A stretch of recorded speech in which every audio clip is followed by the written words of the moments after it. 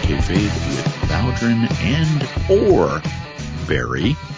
Barry, are you still with us, or did I have John McAdam join us this week? No, I think that was a Stick to Wrestling appearance that I recently recorded. I'm not going to put myself over too much there, Barry. So, how you doing, my man? Are you? Wait a minute. What am I talking about? You are in Lutz, Florida, feet on the ground. I was going to say we are recording this episode, but Jeff, I got to tell you, I have a view for the first time ever. This would be the 9th time I have stayed at this hotel. I have a 5th floor view of the swimming pool, and I am facing out. I am looking at the beautiful city of Lutz. And I got to tell you, Jeff, not a cloud in the sky. I believe it was about 88 degrees today. I know you love the heat and the warmth. Oh, yeah. That's what I want to be part of, especially the humidity. Yeah. Oh, pure. I sat out by the pool, and I got to tell you, as I get older, this gets a lot more difficult. And I sat out by the pool, and within 5 minutes, I was completely drenched, stifling heat. And then I went into what I guess is officially the Shard Johnson swimming pool at this stage. Did you cut a shard while you were in there? Anyway. No comment. On this particular episode of Breaking Kayfabe with Bowdrin and Barry, our match of the week. Oh, Barry, as we discuss, it is a special one because it's one I was at live. What? We are going to December 11th, 1987 in Budokan Hall in Tokyo, Japan, as Junichiro Tenryu and Ashura Hara take on Stan the Lariat Hansen and Terry Bam Bam Gordy. And it's the finals of the All Japan Tag Team Tournament that they used to run every single year. We're going to talk about that. We are going to be offering up our thoughts on the recent CWF Vice episode on Tales of the Territory. We're going to be talking about guys who did or did not reach their full potential as pro wrestlers, and then guys on the flip side that maxed out their potential.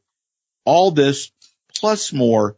Barry Rose. So, before we go to our match of the week, I'm going to throw a little something as a surprise at Barry. Right. Barry, we only have one single Florida Man story, and then we have an update on a recent Florida Man story. So are you ready for our very singular Florida Man or not story? I don't know because I don't know how to react. You're going to be ready, mister. Oh, I'm going. This wasn't a request. You're going to be ready. This was not a request, is what you're saying. No, I can talk to you any damn well. All right, let's hear it. The headline reads, man threatens to skin deputy alive, claims there was paranormal activity involved. Man claimed he was cursed during a traffic stop. On October 23rd, deputies saw a vehicle driving with its hazard lights on and both driver's side tires appearing to be deflated. Deputies conducted a traffic stop and noticed that the tires were not only deflated, but that he was driving on what remained of the rim. Deputies also noticed, Barry, you're going to be shocked to hear this, that the defendant appeared to be impaired. Oh. I know, it's a stunner. When asked about the damage to the vehicle, the driver said someone had put a curse on him and that he hit a curb a little too hard. Deputies then asked him to exit the vehicle, noticing that he was unsteady when doing so. They asked him to perform the old field sobriety exercises he initially declined while cursing, using insults, and informing the deputy that the damage to his car was paranormal activity. Eventually, he changed his mind, decided to participate in the exercises. They said they began giving him instructions. He told the deputy he was going to break the deputy's head with a baseball bat and skin the deputy alive. Barry, I'm just going to point this out. Police, generally speaking, they don't like you to mention that you want to skin them alive. I'm just going to point that out. So this continued to be an issue and eventually led to his arrest. While searching him, he spit in the deputy's face, lovely, and began to spout threats. He then began to grab the deputy's taser in an attempt to unholster it, but was unsuccessful. Again, I will point out that this is not something that deputies tend to look on, favorably. Deputies said that he had to be picked up and placed in the back of the patrol vehicle where he kicked it at it and struck both deputies. He then continued to spit all over the back of the deputy's vehicle. After arriving, I had to close it out with this little comment, Barry. After arriving at the jail, he refused to submit to a breath test, stating to the deputies, quote, "I got your test right here." That's good stuff. Barry Rose, Florida man or not? He's got a great sense of humor. I'm good. Exactly. I'm going to say he is not. I'm going to say he's somewhere more in the Northeast. That's my guess. Marion County, Florida. I wouldn't have guessed that. Yeah. So that's it. I love that. I got your test right Where's here. Marion County? Where is that? I didn't know there'd be a geography question on the. Yeah. Well, it was on the notes, Jeff, earlier. Exactly. Yeah. So now, Barry, rectal exam and geography exam, yes. but yeah. So no lube. Now, Barry Rose, we in fact have an update on a recent Florida Man or Not story. Oh, Barry, do you remember recently we mentioned the woman who claimed that she had been arrested for being, quote, too good looking? I do. Yes, the woman whose name was Hind Bustami apparently has been arrested. Now, again, Barry, I will point out that this is not something that we usually talk about. No, because there involves death. But because this is an update on the story about her claiming she was too good looking, she apparently has been arrested for, quote, stabbing her mother to death. Oh my God, I saw this. Actually, somebody sent it to me and they said, didn't you guys just do a story on this person? And I said, yes, yep. We did. Recently, apparently police were called to the home. They found her mom had been murdered to death. Apparently the mom had called police on more than one occasion stating that she was in fear of her daughter.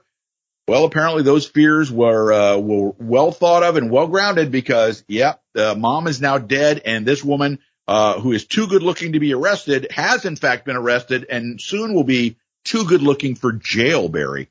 Oh yeah, too good looking for jail. That is true. I do. And she's going to have, and I'll tell you what, she is, there's some photos she's really attractive, other photos not quite as at that same level, but she is a good-looking woman. And when I read this story about her killing her mom, and she was I forget the details, but I want to say it was very nonchalant. She's like, "Oh, my mother's dead." It was like that kind of a conversation when she called 911 or something, because she actually called the cops and said her mother was dead. Very bizarre. She is attractive. It's nice too when you stop and think about it that we can get updates on our. It's very pleasant of the. It really is. It's considerate. It's getting these updates means a lot. So yeah, it's. So now, Barry, why don't we discuss our match of the week? All right, Barry, time for a little match of the week discussion here. We are going to the Rings of All Japan Wrestling. It is the tag tournament finals from December 11th, 1987, as Genichiro Tenryu and Ashura Hara take on Stan Hansen and Terry Bam Bam Gordy. Barry, ask me why this particular match is different than some of the other matches of the week that we've discussed. Jeff? Why is this match that we've discussed or never discussed, why is this different than the matches that we've discussed previously? That's a very good question. Thank you for calling from outer space, apparently. Sure. I don't know what you were doing there with your voice. This match is different because, Barry, I was not only there, I was sitting ringside. What? And what was cool about this was there is a moment in the match, I will say, about the 15.5-minute match, when wherever the camera angle is shooting in about the second or third row, you actually see the Melts sitting there where I would have been. But, of course, one of the things that was incredibly unique about this experience is I had my trusty Kodak Instamatic. Oh. And I was allowed, well, I should say, I don't know if I was allowed, but I did, to walk down to ringside during the match and take photos of the match with my exclusive Kodak Instamatic. Of course, it's the standard bearer of all cameras, as you know. So that's what made looking back at this match extra fun. Barry, you've had a chance to watch this. Tell the folks whether you like this match and whether you think it is still a top 100 of the decade match. Well, we're not just going to gloss over some of those details right now, Jeff. So was I name dropping there? Maybe. Well, maybe. Yeah, it's okay. So whatever happened to said photos taken with the Instamatic? Let's just say that the photo that adorns this particular episode will be courtesy. And in fact, it will not be credited to anyone but me, because we know some people are very, very fussy, Barry, about getting the proper credit for their photos. They are. So that's interesting. That first off, it's great that you still have them. So For the uninitiated that have never sat next to the Melts at a live wrestling show, and I think a couple of our California listeners have, or at least have interacted with them at a show. You had a really good relationship with Dave back in the 80s, and going into the 90s. So sitting next to him and you're seeing what is a fantastic match, obviously. What kind of knowledge or what kind of conversation does Dave impart upon you? Well, even then, 1987, Dave told me, he said, Jeff, I'm going to tell you that as I look into the future, I don't know, 30 plus years, there's going to be this company that's started by a guy that buys tapes from you. Anyway, that was a little AEW joke. So I got it. Thank you. I appreciate at least one person getting that joke. Sure. The one thing I remember is he kept very copious notes. He has really, like a lot of journalism type of people, horrible handwriting. He writes really small. I know that. I don't know if during the match itself he was extremely conversational, unless there was like a big move or a big spot, and then he would say like, "Oh, wow, that was awesome," or something like that. And then like when we would be leaving the arena and would be on a train or taking a cab somewhere, then of course he would give his thoughts on different matches or different things that happened on the card. I don't necessarily remember him being conversational though during the match, because I think he was taking copious notes and he wanted to remember very specific things. So I think that would pretty much be the answer to the question though. Gotcha. Okay. Yeah. So I like that. So this match, it was a good match. There are moments in this match that absolutely, it's absolutely deserving of a top 100 slot. But then there's the flip side, Jeff. And I got to say, it's not that there's anything bad here that I think prevents it.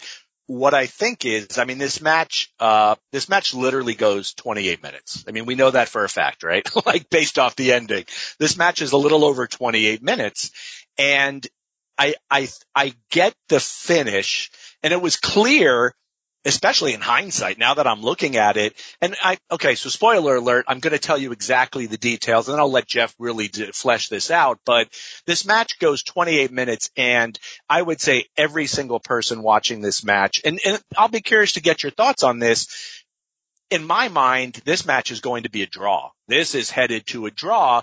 They pull it out, and then literally with 90 seconds left, it goes to a double count out. So I don't love the ending of the match, and I think if this match was 10 minutes shorter, maybe it was 18 minutes, maybe it's 16, 17 minutes, I think I would have liked it even more. What happens is there's some moments, there's some pauses in the match. And I think if they had, for lack of a better term, if they had trimmed the fat just a little bit, taken off 5 to 10 minutes, I think this match would have ranked a little bit higher with me. You still get all your great spots. Fucking Hansen is unbelievable. There's a point here where he's treating Tenryu's head like a basketball, and he's on the table and he's just attacking the cut. There's just so much going on. And then Tenryu too. And it's great to see Hansen. He looks great. Hansen looks like a kindly old, Texas grandfather at this point, which I think is what he is. But then you see Tenryu, and Tenryu, he's walked with a back brace for years, two canes. Sometimes I know he's in a wheelchair, which really sucks, but, Tenryu laid it out, but, Tenryu is, just beating the shit out of Hansen at one point. The cowbell gets involved. It's a fun match. And to me, it's kind of like the open and close, the beginning and end of the match are really so exciting, but there is a bit of a lull in the center of the match that I think brings it down just a little bit. Ashura Hara too. We had talked about Hara and Yatsu, I'll say a month or so ago. And if I'm correct, Hara has since passed on. I believe Hara, I wasn't aware at the time that he had been, working the IWE during our conversation, but I like Hara. You know, he's not that flashy. He's not a Tenryu. He's not a Jumbo Tsuruta. He's not a Hansen, but he was a solid guy, and he kind of gave this impression like he was a legit tough guy, not like a badass either, not like a guy going out there, but just a guy that you weren't going to fuck around with. This guy, this guy was tough. So I do like this match, even with those criticisms. If I was rating this on the Meltzer scale of 1 to 5 stars, or I guess it's the Norman Dooley scale, right? I would go probably 3.5 to 4 at most. But I think it's still a very good match, though, Jeff. My question to you, and certainly you're going to have a great review of this being there, when you've watched this match, I'm assuming it's very different live than it was to see it on video, right? Oh, of course, yeah. Yeah. So if I was sitting there while you were talking about Ashura Hara trying to come up with a comparison, at first I was thinking of a guy like Ronnie Garvin, but then I realized, Ronnie Garvin was, for whether you believe he deserved it or not, was a guy that ended up getting the NWA strap. And then I started thinking that maybe a better comparison would be, Tomohiro Ishii.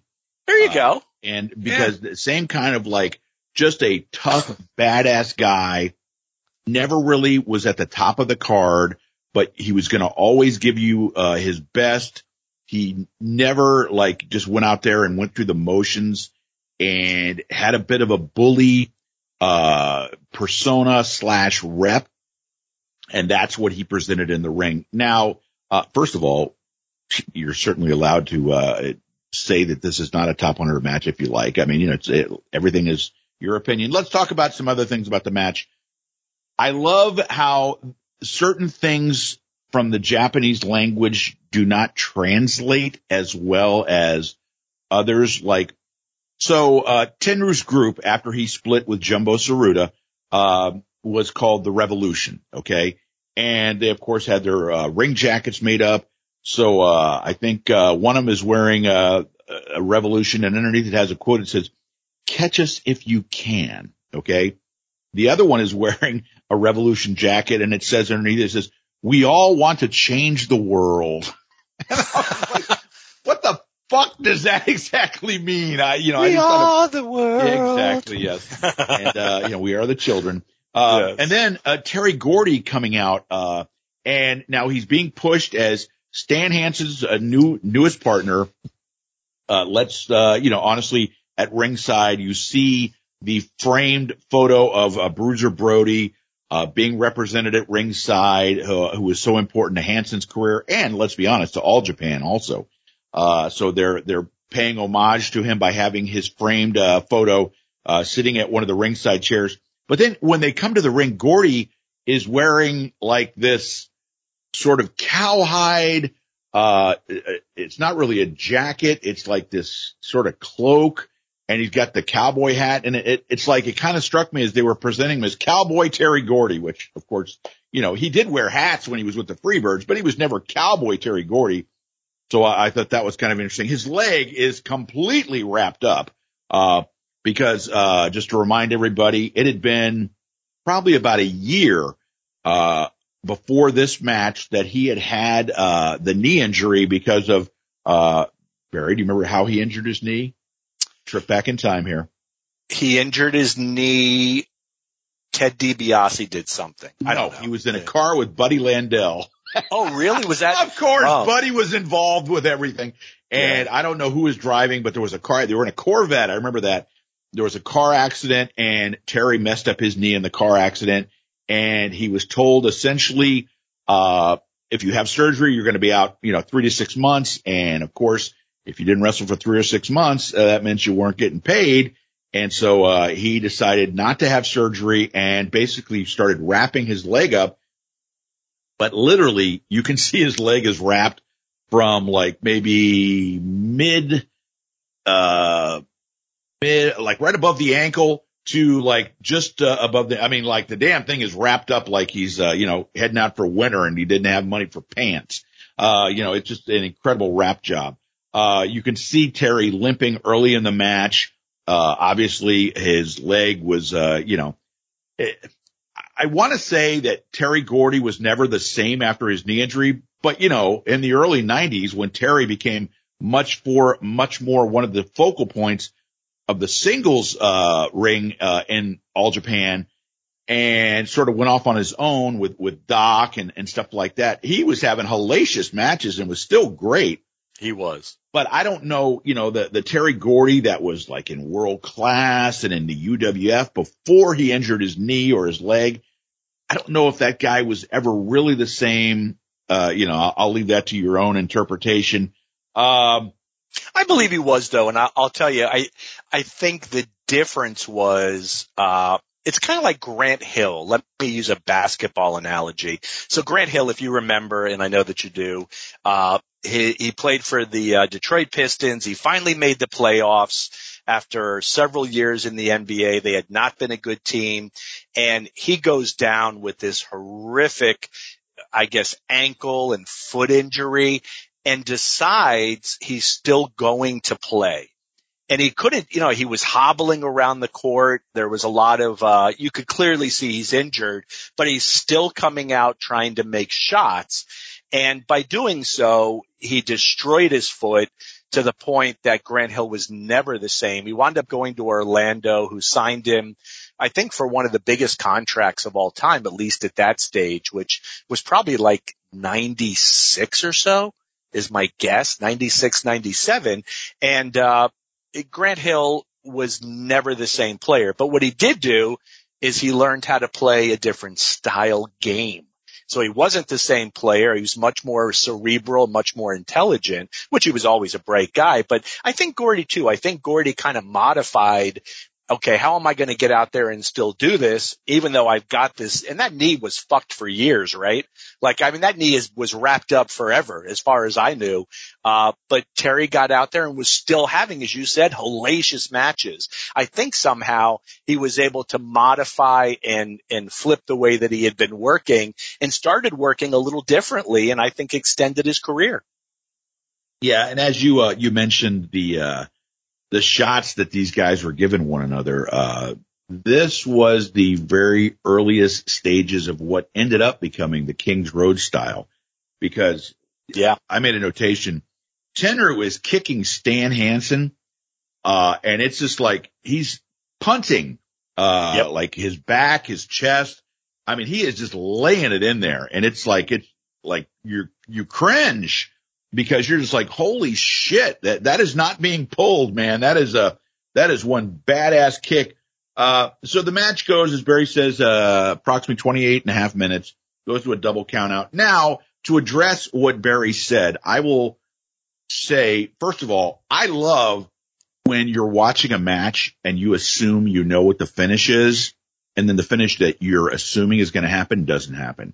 The proverbial 60-minute draw, that at 59 minutes and 45 seconds, all of a sudden there's a pinfall or a submission. I love that kind of stuff because it kind of swerves you. Whose house, Barry? Swerve's house. Thank you very much. Our very first reference to Swerve on this show. So, I like the fact that we thought this was going to be a 30-minute draw. Baba swerves us by making it a double count out. Now, why did Baba do that? Because I will tell you, Giant Baba, better than I'm going to say any promoter in the history of the business, knew how to do a tournament, knew how to bracket it. He kept meticulous records and notes so that when it came to the final night of the tournament, every match meant something. And you had, say, one team that had 15 points and the other team had 14, so the team with 14 absolutely had to score a pinfall to win the tournament, as opposed to just going out there and getting DQ'd, where each team maybe gets 1 point, and now all of a sudden that team that was ahead by 1 point, they've won because the other team didn't get the 2 points that they would have gotten from a pinfall or a submission. So I love the fact that Baba kept these meticulous notes, meticulous records on how to do it. And trust me, this was not something that was a fly by night. He did this shit before the tournament started. He knew what the finish was going to be. And that's one thing I really did appreciate about Baba as a promoter. that I thought was really great about him. Now, will I say this is a perfect match? No, because I got to be honest with you. As Barry noted, there are some slow spots in this match, particularly like the opening, say, 10, 12 minutes of the match, a little bit on the slow going side. But then, Barry, at some point during the match, and I wrote down, with 10 minutes to go, all of a sudden, this thing just kicks into overdrive. And it's like the proverbial roller coaster that's climbing. You get to the top, and now you're going downhill, and this is where the fun begins. And holy shit, that last 10 minutes of this match was absolutely epic. These guys, all four of them, were doing great stuff. And maybe in hindsight, maybe in my mind, what made this match a top 100 match for the decade of the 1980s is that last 10 minutes of this match. What say you to that, Bear? Yeah, and I think that's it. I think the beginning is 5 stars. The last, I guess roughly 10 minutes is probably 5 stars. It is that lull. So when you saw this match, in Japan, obviously it made a huge impression on you. Watching the match now, more importantly, do you think this is a top 100 match based on the workings in the ring? Well, I think it would. We talk about how I only ranked the top 20 matches. I didn't rank 21 to 100. Right. Now, we've talked before about, well, is this a upper? If we were going to do that, would this have been like number 23 or 24? No, maybe not. Maybe this would have been 80 to 90, somewhere in there. But if you say that you thought the beginning of this match was 5 stars and the end of this match is, I'm going to put words in your mouth here, was close to 5 stars, even if the middle of this match was 2 stars, which I don't think it was, but let's do the math. Hold on. All right. Yeah. You got 3 goes into 12 4 times. And I'm also trying to do math here real quick. I was hoping that you were going to do this. That equals 4 stars. And so, that equals a great match, and one that I think still deserves. Snap wants to offer a little scratch here for you on the side. All right. I think this equals the top 100 match of the 80s. Is it like one of the top 20? Maybe not, but I think it belongs, somewhere in this top 100. And am I factoring in that I was there at ringside? Does that play a part in this? Absolutely. I go back to when, someone said to me, well, the reason you had Steamboat and Flair from Nashville as your best match of the 80s was you were there. That very well could be. That's a very good point. And maybe the fact that I have this match as compared to all the other matches that I could have had, in the top 100, maybe that played a part. That's certainly a valid question. Well, I look at it this way too. Wrestling is very different live than it is when you're watching it, either on television or videotape. That's why Gordon would tell you must go out to the matches. Which is very smart to say that, because that's where the money was made anyway. So yeah, in the old days, that's exactly, and I don't always feel like TV's like that any longer. And certainly it's a completely different business model, but in the territory days, the television was used to get you to go to the arena and spend your money. I'm assuming now, and for the last couple of decades, it's been used to get you to buy the pay-per-view. But, with the WWE, I don't fully understand their business model at times, though they're very successful. So, they're doing something right. But yeah, Gordon was onto something back then, Jeff. Yeah. So we will post a link to this match from the 11th of December, 1987 at venerable Budokan Hall in Tokyo, Japan, as Genichiro Tenryu and Ashura Hara taking on Stan the Lariat Hansen and Terry Bam Bam Gordy. So very recently on the Vice Network, they had the look at the old Championship Wrestling from Florida circuit with Bob Roop, Steve Kern, Kevin Sullivan, and Brian Blair, amongst others. And it led me to a question, and then I want to address something that so I know you haven't watched the episode yet, although you're planning on it. What kind of impact, for the longest time, CWF was the only game in town in the state of Florida Then the Dolphins came in, but really the Dolphins were the only sort of game in town statewide. But around, I want to say the mid 70s, maybe a couple years before for the NASL. But what sort of impact around Tampa, St. Pete, and on the West Coast did the Buccaneers and the Rowdies, because the Tampa Bay Rowdies were really popular. I know that. Yep. What sort of impact did they have on CWF, if any, do you think? So I don't think that there was a negative impact. I think if anything, it was probably a positive impact. But when you started off and you were talking about how it was, essentially the Miami Dolphins from a statewide perspective, that was part of, I think, the attraction of professional wrestling was that, certainly college sports was always a big deal. We had the ABA, we had the Miami Floridians for a couple of years in the early 1970s, but professional wrestling and boxing, I should say as well, both were constants throughout the state, and you could always count on every Wednesday was going to be Miami wrestling, whether it was on the beach or Highlight or somewhere else. Monday, West Palm Beach, etc. So, that was, I think, part of the reason and part of the attraction for a lot of people, including myself, was I got to go every week. It wasn't something that I got to see once a month or, 4 times a year. Now you look at, the big company, which I guess would be the WWE and AEW. And if they come to your town twice a year, it's probably a big deal. I mean, how fucking lucky were we? Miami, on average, was 50 to 51 weeks out of the year that we were seeing live professional wrestling. So it was a big deal. I do think when the Rowdies and the Buccaneers, and I think this was the genius of Eddie Graham, and while I haven't seen the show, I think it talked about the good and bad of Eddie Graham. And there was good and bad. And I know that there's been some speculation online the last couple of days that I've seen that a lot of his good work, his charity work, was strictly a cover to cover the negative shit that he was doing, et cetera. And but I'm gonna sure. Spoiler alert, I'm gonna address that with something that someone wrote on one of the Facebook pages. Yeah, and it should be written, and there's truth. But I will say, I have firsthand knowledge. These are newspaper reports. Eddie did do a lot of good, and I believe a lot of it, at least at the beginning, was legit, heartfelt, that he was trying to make a difference. And Eddie Graham cut his teeth working West Texas for Dory Funk Sr. And this is where, Cal Farley had the youth ranch. I don't know what they were calling it, but Eddie essentially was one of the founders of the Florida Sheriff's Boys Ranch. And he worked hand in hand with, the local sheriff's department.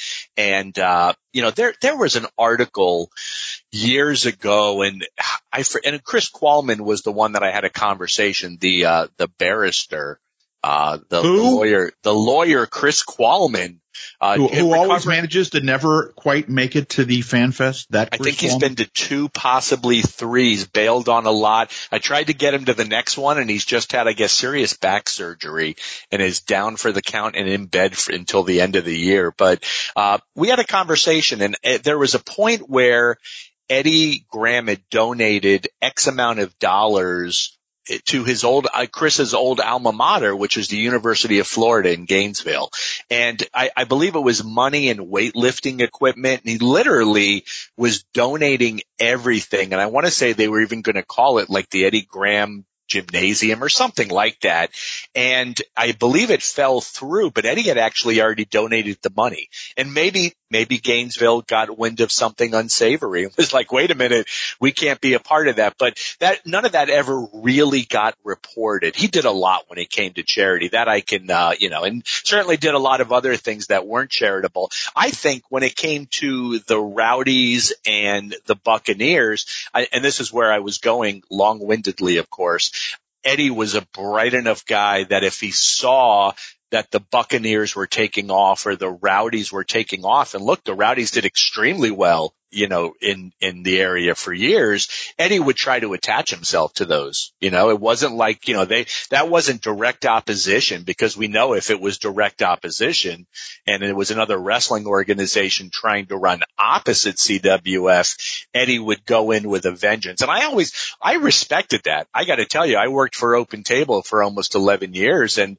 I was critical at times, because if we had competition, I'm a firm believer. Cut the head off the snake before the snake gets too big. Crazy to even think otherwise. And that was the Eddie Graham philosophy. Well, if you were threatening his business, he would go for you, and there were no holds barred with that, Jeff. So I think when it came to the Bucks and the Rowdies, he didn't view it as any form of competition. Certainly you can make a case it's a sports entertainment for your dollar kind of deal, but I don't think that was it. I think he was looking at how he could partner up with them and become even bigger. I think my question is more, how did it affect, if at all, the ticket buying public? Like, did they see any sort of decline in ticket sales in that area? Because let's face it, it's all about that, competition and all about the dollar that you want to spend, whether Sure. It's to go to wrestling, whether to go to a Buccaneers game, whether it's to go to a Rowdies game, whoever or whatever you want to see, there's always that competition. And they didn't have any competition before the Rowdies became very popular, before the Buccaneers were part of the expansion of the NFL. So when those two teams became one, suddenly successful, the other one now offering the NFL product to the Tampa Bay area fan, did it affect attendance at wrestling, or was those things completely separate from one another? And like the wrestling fan maybe wasn't as interested in, going to see the Bucks or the Rowdies, or was it the Bucks and Rowdies fans weren't necessarily wrestling fans to begin with anyway? What do you think? I think it's a combination of all that. What year did the Bucks come to Tampa? Yeah, I want to say 76. So you can make a case for 76, though I think it was 75 was like an oil embargo. So, gas prices actually, let me just as now gas prices. They went from like 33 cents all the way up to 60 cents. Yeah, exactly. That's a big deal, right? But when that kind of shit occurred, that actually hurt professional wrestling a lot. I don't think, and I look back at 76, the 70s were a great era for CWF, and they had one of their biggest years would have been 81 through 83, which was actually like 2.5 years, but they actually did extremely well. They drew some big numbers there. I don't think it truly did affect, but I think a lot of people were supporting both. And look, if you're in Tampa and you're going to see the Tampa Bay Buccaneers, odds are you're going on a Sunday. Tampa was, as we know, Tampa was Tuesday night and Wednesday morning for TV. So you could conceivably do both. And again, professional wrestling, and I realize, there's going to be a monetary change, but professional wrestling, I think top tickets back in those days on a Tuesday night were $5 and $6. TV was about $1.50, something like that. So it's not that it's going to kill you from going to see a Bucks game or a Rowdies game either. So one of the things that was addressed on the Vice episode, in the roundtable discussion there was, and it's something that quite honestly we've discussed here on this show when we had Bob Roop as a guest, was Eddie's policy of, when fans would come down and decide they wanted to be in the wrestling business, that, Eddie would basically, kind of put him through the ringer there. And, he wanted to put him in the ring and have the boys show him, what the wrestling business was all about. And, there were a lot of guys that found out exactly what the wrestling business is all about. And on that note, Bob McKeon, our old friend, posted something in the CWF Wrestling from Florida archives, about his thoughts about what he thought of the show, and asked other people what they thought. And Larry Hamill commented, and I want to read Larry's comments, and then I want to discuss what Larry said with you. Larry said, how exactly could Eddie Graham's actions be rationalized under the guise of protecting the business? Championship Wrestling from Florida advertised in its program, sold at the matches, that it had a program in which interested people could train to be professional wrestlers. Then when these guys showed up at the Sportatorium with the hopes of being trained and were coerced into signing a waiver Graham instructed his pro wrestlers to physically abuse them, and Eddie himself would cheap shot them on the way out. This egregious policy has been detailed in multiple interviews by multiple wrestlers over the years. The key element here was that CWF recruited these guys through program ads. Given Graham's actions here, it's easily could be argued that all of his, quote, good work, unquote, in the community was simply a part of the intrinsic con game that was the kayfabe era of pro wrestling, done as a means to influence public opinion and to stay on the good side of public officials who might otherwise take a hard look at what, frankly, was a dirty business. So I think that was a pretty interesting comment from Larry. So, Barry, what do you think about what Larry said? So it is, and we should, Eddie Graham at this point, whether you watch the show or not, I think his flaws as a human being have been well documented. How do you rationalize it protecting the business? Because it was the 1970s. Again, I think if you look at this with a mindset of somebody who's, look, it's not the 1970s. If our minds were what they were in the 70s, protecting the business for professional wrestling was first and foremost. And that was done, because that was the livelihood. Everybody was making their money by doing that. If we exposed the business, we stopped making money. We stopped doing it. I do think what Larry's trying to get at is that how do you actually rationalize what Eddie did, and how do you put that underneath the umbrella of protecting the business when on the surface it doesn't sound like that. It sounded like he was getting his jollies and torturing people. Now who told this story? Was this Roop that told this story? Because it was Roop and Kern. All the guys there were talking about, one thing that they didn't mention, Jerry Briscoe was the other guy that was at the round table. I forgot about Jerry. Sure. But one thing they didn't mention was, and I think it again is something that we have discussed, is that Jack Briscoe really wanted no part of this. He did not want to be like Eddie's enforcer. At least, maybe I'm wrong. Isn't that the case, Bear? He was vocal about it. So as it goes, Jack and Jerry wanted nothing to do with it. Ron Fuller has talked about witnessing this. We don't know if that's legit or not, but he's talked about seeing it.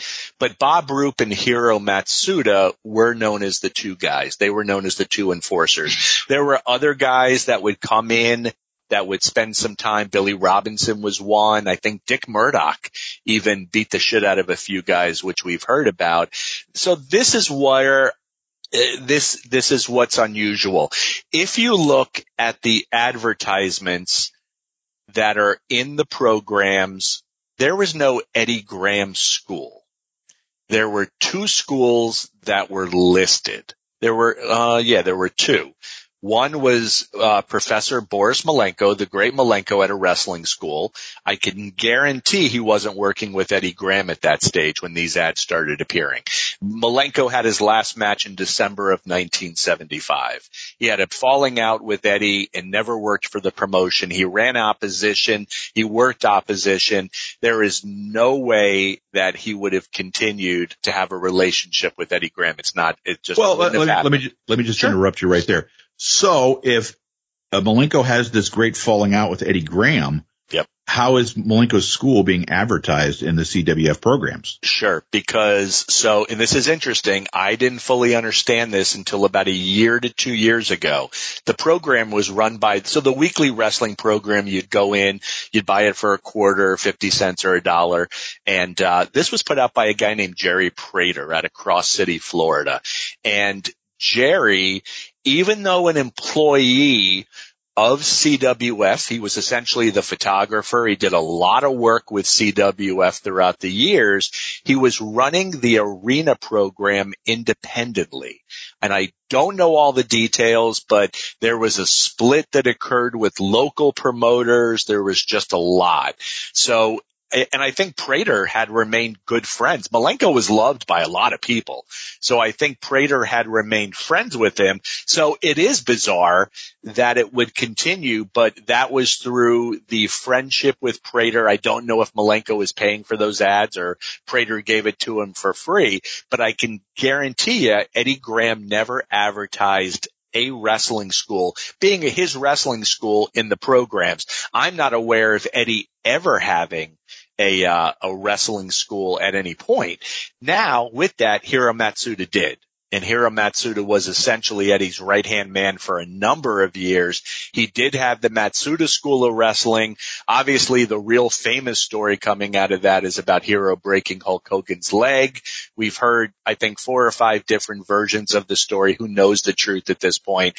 Conceivably, it is possible that these were students of Matsuda that he then brought to the Sportatorium, and hence Eddie Graham beating the shit out of a lot of these people and stretching them. Hard to say.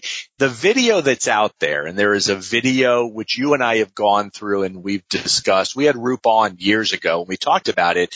There is a guy that comes in and Bob Roop essentially beats the snot out of the guy, and the guy gets out of the ring, and Bob is like still going after the guy. And I believe, as Bob told us, he ran out through the front door and like got in the car and just got the hell out and never came back. You remember that video that I'm talking about? Oh yeah, no, I know exactly. So if you look at that video, what's interesting about it, the guy is wearing professional wrestling trunks. So he's not wearing a bathing suit or a pair of shorts. He's got a pattern of, they're pro wrestling trunks. So I think, and I don't remember this, but I think Bob mentioned that this guy had been a student of Ronnie Hill. And Ronnie Hill was, again, another interesting story. Ronnie Hill was a guy that had a falling out with Eddie Graham. Eddie Graham blacklisted him from working. Ronnie opened up his own wrestling school. The Golden Gladiator would actually do small independent shows. And then Eddie actually beat him up one night, which I heard about. And then there was a second incident, which had occurred years later after Eddie had lost, after he had lost his battle with, depression, et cetera, and committed suicide, where Ronnie was a guest on the late Ted Webb's radio show. They were doing it. It was a live remote at some bar or nightclub or something. Mike Graham was driving, heard this guy come on and talk shit, drove here and beat up Ronnie Hill on air. And apparently this was a true story. So that's interesting. So the reason I bring all this up is it makes me wonder if the ad in the program story has been massaged a bit and embellished a bit. That was Eddie Graham on the yeah. He wants to comment on it. He's going to comment. He's going to kick both our asses about He is going to kick. He's coming back and he's going to kick both our asses. But long story short, as we know with professional wrestling stories, even if they're true, they can take on a life of their own, and certainly fictitious story take on a life of their own, and they become known as fact down the road. Again, I don't know. I'm not sold on the fact that these were people answering ads in the program. If they were, my assumption is it went to Matsuda. Matsuda brought him to the Sportatorium, and there you go. But again, Eddie Graham never had quote unquote a wrestling school, so. Well, that's not really what I was implying. Oh, okay. Okay. No, what I guess my question was, if Eddie has this falling out with Malenko, sure, and okay, he reaches out to Prater, hey, can I put this ad in your program? Sure. Well, Eddie's still running CWF. Doesn't Eddie have the ability to call Jerry Prater and say, what the hell are you doing putting this guy's ad in your program for my promotion?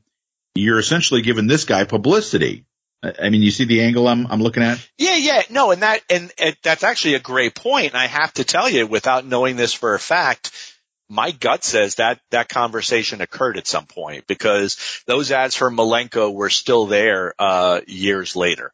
So that I would assume that. But again, the relationship between Prater, I thought, before I knew any of this, I thought that Eddie had 100% complete control over the program and all of its editorial content. And I do believe that was not the case. And I think there were times where that was an issue between the two of them. So yeah. And I agree. It doesn't really seem to make a lot of sense, but this falling out was between Malenko and Eddie Graham was legit. Malenko apparently was blackballed throughout the NWA, wound up going up to Knoxville and working for Ron Fuller in Knoxville. We know the rest of the story at that point and what happens there, that, he does. And then he really was blackballed the rest of his career. But yeah, it's interesting. It's just one of those things we may never know. However, this is a great question, Jeff. If you can remember this, or anybody listening, Jody Malenko is opening up CWF Legends Fan Fest, which is right around the corner at this stage. It's coming up, I believe, this weekend, Jeff, the way that we're doing this recording. So I believe it's this upcoming Saturday. This is a great question to ask Jody Malenko. And I think, if you can remember it, Jeff, my memory won't allow me to remember it. If you can remember, this is one I think has to be asked. Yeah. So I thought of another question for us to ponder here. Okay. Lawrence. It came to me the other day. I'm driving around in the car and I started thinking about wrestlers that we know, and this does not have to be exclusive to CWF, to the 60s, the 70s, the 80s, the 90s, or the noughts. Is that what they call it? The 2000s, the noughts. However, tell me a wrestler that you think they may have gotten over to a certain extent, whether it was their gimmick, their personality, their charisma, their wrestling ability, they got over. But you always said to yourself, that he's good, but he's never got quite to the point that I thought he was going to get to. And to counter that, how about somebody who you sit there and you think to yourself, this guy, he got way more out of the sum of his parts than he probably should have? Well, the second one. So I came up with 3 guys right off the top of my head. So the second one is a little bit easier, and the second one for me, and I'll probably get some hate off of this one, was the Honky Tonk Man. And I know he's like longest reigning Intercontinental Champion, etc. I know you want to hear the Honky Tonk Man sing. If you remember when the Honky Tonk Man first came to the Federation as well, he came in as a babyface and he was so rejected, they had no choice but to turn him. They hated him. It was kind of like Dwayne Johnson, right? Flex Cabana. Yeah, very similar. But the Honky Tonk Man came in and they turned him heel, and then he went on this incredible year and a half run of being the Intercontinental Champion. I never truly got him. I never thought he was having good matches. I just, for whatever reason, it never seemed to work. I'm assuming I was way off base, because if they're leaving this guy as the champion for a year and a half, I have to assume he was doing something right. But Honky Tonk Man to me was a guy that I always felt was right place, right time, maybe politically knew what he was doing. I was just never a fan, and I just never thought he was that good. Guys that never reached their potential, that probably should have or been bigger stars. I'll go, and I know that we've brought this up too, at his peak, Joe LeDuc should have been the biggest heel in the country. And whether that was NWA, WWF, both, when Joe LeDuc was at his peak as a heel, I'm hard-pressed to think that he couldn't have been a top star anywhere in the country. And it's one thing to be a top star in Memphis, another thing to be a top star in Florida. But when you're selling out Madison Square Garden or the Philadelphia Spectrum or any of the big arenas that even the NWA and Crockett might have had, though I guess at that stage, Mid-Atlantic, still early 80s. Joe LeDuc still very, very, a heavy hand at that point. I think he could have been a much, much, much bigger star. Everything I got, Joe LeDuc didn't really care. Joe LeDuc wanted to be happy. He liked doing what he was doing, and he was happy. So, yeah. So here's the names that I came up with.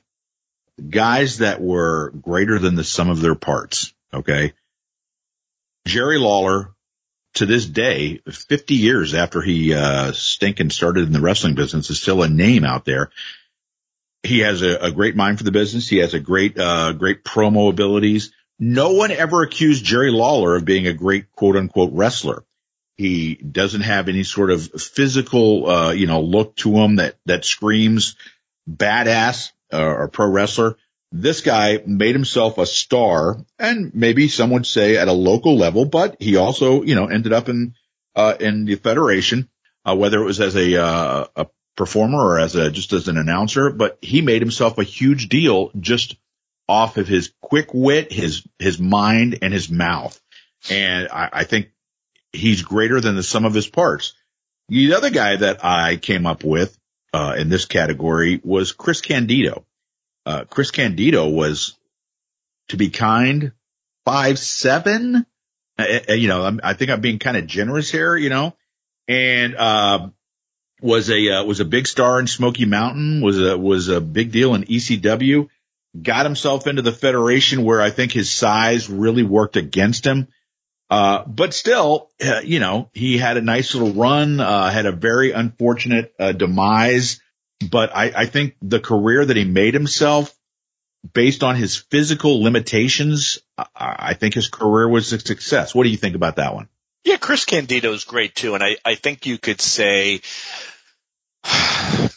you could probably pull up a lot of the smaller guys. Yeah, like Eddie Gilbert. Yeah, exactly. Like that, and Eddie Gilbert's another one. Eddie Gilbert too is, that's one that's polarizing in a lot of ways because he's a hardcore favorite. But the truth is, was Eddie Gilbert primed to be a main event talent in a big company in the major leagues? Could Eddie Gilbert have main evented, whether as a heel or a babyface, in either the NWA or the Federation? I don't know about that. So, as you were talking, I came up with another name, that might be the best example, even better than Lawler, Candido, or Eddie Gilbert. And that's Kichi Yamada. Jushin Liger. The guy's essentially like about 5'4", maybe. And the fact that he is regarded by some as the greatest junior heavyweight of all time, an incredibly influential talent in the ring, a guy that was incredibly influential in the dressing room, for bringing guys from Mexico and from all these different countries that maybe would have never gotten the exposure that they got except for, the influence of Kichi Yamada, Jushin Liger. So I think that's a guy that definitely needs to be considered in that also. So other side of the coin, guys that never quite reached the potential that they had getting started in the wrestling business. The first one that came to mind, and this is something that it will probably, people will, when I first say it, kind of go, what are you talking about? But to me, Bam Bam Bigelow should have been a much bigger deal than he actually was. And I quantify that by saying he ended up being a big star in the wrestling business. Okay.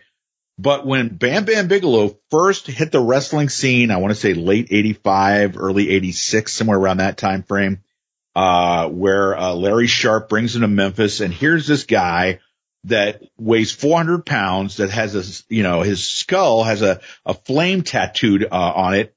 The guy can do cartwheels, and you just thought to yourself, oh my God, this guy's going to be the biggest star in the wrestling business. And did he become a success in the wrestling business? Yes. He had a nice run in New Japan. He had the big match, high-profile match with Lawrence Taylor at WrestleMania. But to me, he never ended up becoming what I think people thought he was going to be when he first debuted in Memphis. And I'll tell you, as I was thinking about him, what came to my mind is what Leon White became as Vader and how big he was as Vader. That's what Bam Bam Bigelow should have been. Barry, what do you think? Am I wrong or right? No, you're 100% right too. And that's Bam Bam is that's probably the best example because and we've talked about that. He absolutely should have been a much bigger star than he was because he had everything going for him. And I think partly it was political. It sounds like he wasn't in any of the big playing factions that were taking place at the time. But yeah, I think Bigelow is a great example. Barry, now that we've wrapped up this episode, going for the old go home, I am getting ready with the St. and Mrs. Bowdrin to begin to make our way down to Lutz in a couple of days. Looking forward to seeing all of you down there, discussing all the different issues, dealing with Penzer, no doubt being cheap about one thing or another. I'm not going to specify what, but I'm sure there'll be something. And he He will be at the table, much like the guy you told us about recently, Barry, counting the money. He will be at the table counting the money. I gotta say too, with that story, I have backed off a little bit, but I am ready to go full nuclear and share even more information. And Jeff, maybe we'll do that next week, maybe the week after, but there's more to that story and I am ready to spill my guts. That is what we call a tease. And Barry is nothing if not a tease. I'm not going to say what kind of tease, but on that note, I will just say that I am Jeff Bowden. Sometimes they call me the Booker. Good night, Gunny. I'll see you in the morning.